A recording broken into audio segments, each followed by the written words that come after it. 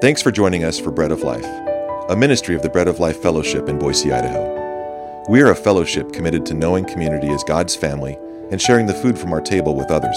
Every member of Christ's family should be well-nourished from God's Word, and in that Word we find all we need to live good and God-honoring lives. To contact us, please call us at 208-331-4096. And now here for a brief introduction is our speaker, Joel Van Hoogen. We're looking at Hebrews chapter 11, verse 8 today in consideration of the verses 8 through 10. Let me read to you verse 8 now. By faith, Abraham obeyed when he was called to go to the place which he would receive as an inheritance, and he went out, not knowing where he was going. What we are taking to mind is the progressive movement of saving faith, and we note that such faith calls us out. It calls us to leave things. And then such faith calls us to places we've never been. It calls us to follow, trusting the one who placed his call upon us.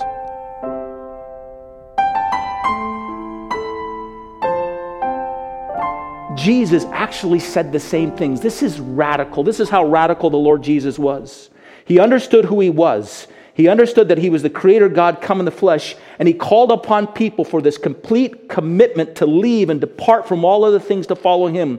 He said it in such radical ways that it was utterly offensive because he was, in a sense, ripping from them their allegiance to anything but himself. He was taking from them their sense of identity in anything but himself. And so Luke chapter 14, verses 25 through 27, the multitudes are wanting to follow him. They're thinking, this is the Messiah. We'll follow him. He'll be our king. The Lord Jesus addresses the multitudes in this way. In verse 25, it says this, Now great multitudes went with him, and he turned and said to them, this will surprise you. If anyone comes to me and does not hate his father and mother and wife and children and brothers and sisters, and yes, his own life also, he cannot be my disciple. And whoever does not bear his cross and come after me cannot be my disciple. What's he saying? He's basically saying this. I must be the one you love. I must be the one that you put at the center of your being and your meaning and your purpose.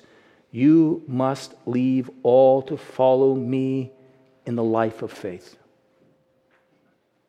There was a strong way of wording it. We know actually the Lord Jesus loved his mother. You know, when he was dying on the cross, he spoke to make sure that someone would care for her. We know that he loved his brothers because we understand that after he died and rose again from the grave, that he went to visit them and speak to them. They had a special place in his heart.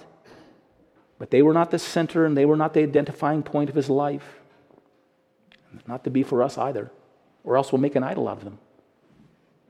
Just having said all that, I also want to just tell you that Jesus, when you follow him, will oftentimes call us to walk away from something that seems good, something that's not bad in itself. Not everything that Abraham left when he left the Ur of Chaldeans or when he left Haran later on was bad or wrong in itself. They were just things that owned Abraham's identity. And God wanted to own all of Abraham's identity for himself. Think of the home he left. Think of the people that he left. Think of the comforts that he left. The long time that was spent cultivating a place for himself in a community. All the relationships that he had developed. The web that went beyond himself and extended out to others. And all of this God called him away from. Have you ever thought about that? Sit in your home one day. Usually what happens is we left our mother and father and we left their houses when we struck out on our own and we got married, and actually it was kind of a blissful time. You know, when all we had was a hot plate and a 10-speed, you know. There was something good about that. But what happens over time is we start accumulating things. And not only do we accumulate them, we accumulated them because they caught our eye. Well, I thought, well, that would be kind of nice. I'd like to put that picture up there. You know, I'm tired of sitting on this couch that someone gave me. It's time to send it to the dump. That would be a better couch. And we keep upgrading, and before long, we've got all kinds of stuff that we've accumulated, and because we're thinking about our retirement, we start accumulating stuff for our retirement, a plan as well, and there's all kinds of stuff. What would you do if God said, leave it all? Leave it all and follow me. Oh, well, I left it once when I was a 10-year-old. You know, I left everything I had when I was 7 to ask Jesus into my heart. I left it all when I was 18 or 20 or 21 What would you do now? God is always asking us to let go of anything that we have established in our life that becomes the point of identity for us, so that our identity will always be in Him. A life of faith begins with leaving, and it goes forward always with the possibility that there's something more that might be left. If in any way it keeps me from following hard after the Lord Jesus Christ, if in any way it keeps me from finding my identity in Him, there must always be this kind of calculation that runs through our mind. There must always be, or regularly be, I should say, a moment in time in our walk with the Lord Jesus and our following God when we say, yes, God, I'll leave that too. I'll be willing to leave that too. I want all my identity and all my life to be in You. Here's the second thing. The second thing here is that Abraham didn't know where God was leading him. He went out from a place, but he didn't know where he was going. That's number two. The next progression of faith is not a movement from, but it's a movement to. God takes you to points and places, and at the same time, He takes you in directions that you don't know, and He doesn't even really tell you what the destination is. You don't know all the things that God wants to lead you to. You only know who it is that's guiding you, and you follow Him. And faith will require a leaving, but it will also require a following, a regular, daily following. What am I saying here? You don't get to go ahead of God. You don't get to determine your outcomes in the life of faith or your own destination or the route you're going to take. God does. God ultimately does. God gives us almost immediately after we come to Him and we believe in Him and we trust in Him and there's this burst of new life that comes in us. He gives us dreams and visions of greatness. Nothing is more wonderful than being a person whose life was filled with things and possessions and actions and things that began to rot us away and only seemed to echo out in the emptiness of our lives. And then the day came when we recognized that the only thing that could fill the great void in our life was God Himself. The day He came into our lives, all of a sudden light went on in the inner sanctuary of our heart and our rooms.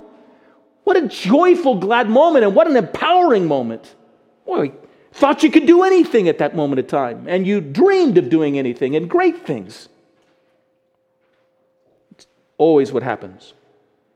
When you come to faith in God and trust in Him and you reveal that now you're not worshiping the little trinkets of life, you're not worshiping the little idols and gods of this world, but that you are worshiping and you're a worshiper of the God of all creation, that God is with you and you're with Him, you begin to dream big things. You have great desires and longings to live out a life of promise and blessing. And He grants and He gives you those desires, but then God doesn't tell you how you're going to get there. He just says, follow me. And you go. You don't know what the plan is. I remember when I was starting the ministry of church partnership evangelism a number of years ago, I actually put myself in a number of precarious positions because I stuck my neck way out. A wise man who cared for me and was interested in me said, where is this all leading you, Joel? What are you doing? I remember my answer to him, and sometimes you give an answer to somebody and it comes quickly off your tongue and you forget about it, but other times it comes quickly off your tongue and you never forget it because you realize that you just declared a truth and it sticks with you. And my answer was, I don't know. I feel as though I'm on a raft that's caught up in the middle of the current in the midst of the ocean, but I know this, the current is the will of God. And I'm riding this out. I don't think Abraham was distressed because he didn't know his destination. Not if he was living by faith. You don't need to know the ultimate destination. You don't even need to know the route if you trust the one who's guiding you there. Faith obediently leaves and it obediently follows. Here's the next movement. By faith, Abraham went to a place that he was to possess.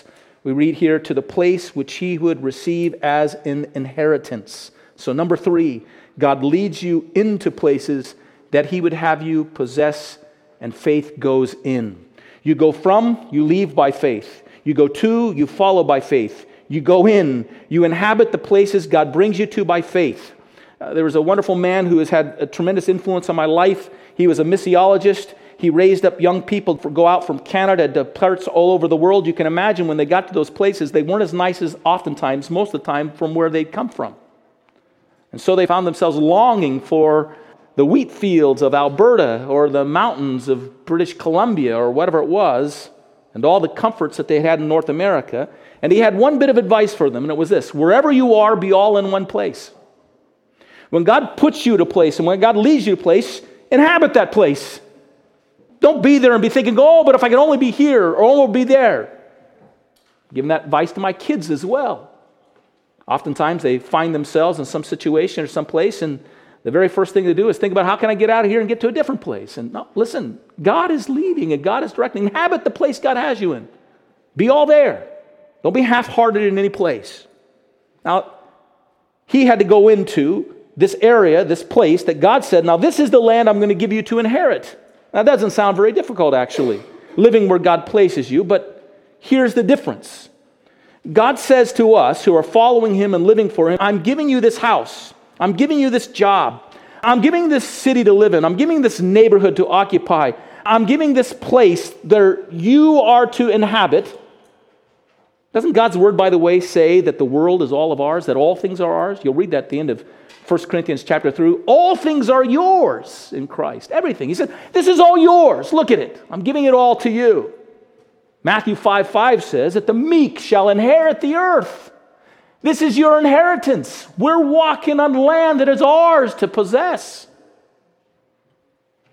When God took the people of Israel into Canaan land, just as he had taken Abraham years before, Deuteronomy 11:24 says this. God gives this promise to them. He says, every place on which the sole of your foot treads shall be yours.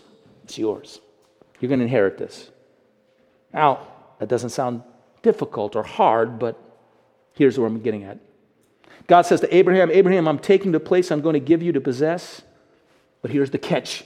Here's the catch in the life of faith. When you get to that place, when we get to those places that God gives us to possess and says, here's the place that you are to inhabit and it's yours, but I want you to live there like you're a stranger. I want you to live like you're a foreigner and a sojourner in that place. I don't want you to sink your roots in too deep. I don't want you to lay your foundations too deep. I actually want you to live all your life kind of like you're in a tent, temporarily there. Because even though I'm giving this to you to possess and inhabit, this is not your full possession. This is not the epitome and the answer of everything that I'm going to do or give you. So don't settle in too deeply. So Abraham went to Canaan, and what we discover is that he lived all of his life in a tent in this land that God told him was his. And that he not only lived it just for a short period of time, but he lived it through his life and all the time that he was raising his son Isaac, and even as he was raising his son Jacob. They lived as strangers and sojourners all the time in this place. God never calls us to live in this earthly life as if we have gained our final possession. Some of us will remember the song, "This world is not my home, I'm just a passing through. If heaven's not my home, then Lord, what will I do? The angels beckon me from heaven's golden shore, and I won't live at home in this world anymore." Well, there's truth in this song, but not entirely. We are to possess without possessing, to hold without holding on to. We're to claim not as a conclusion, but as a hope for something more, far more that is yet to come. You've been listening to The Bread of Life, a ministry of the Bread of Life Fellowship in Boise, Idaho. For a copy of this broadcast, just call us at 208-331-4096. Until the next time, may the Lord bless you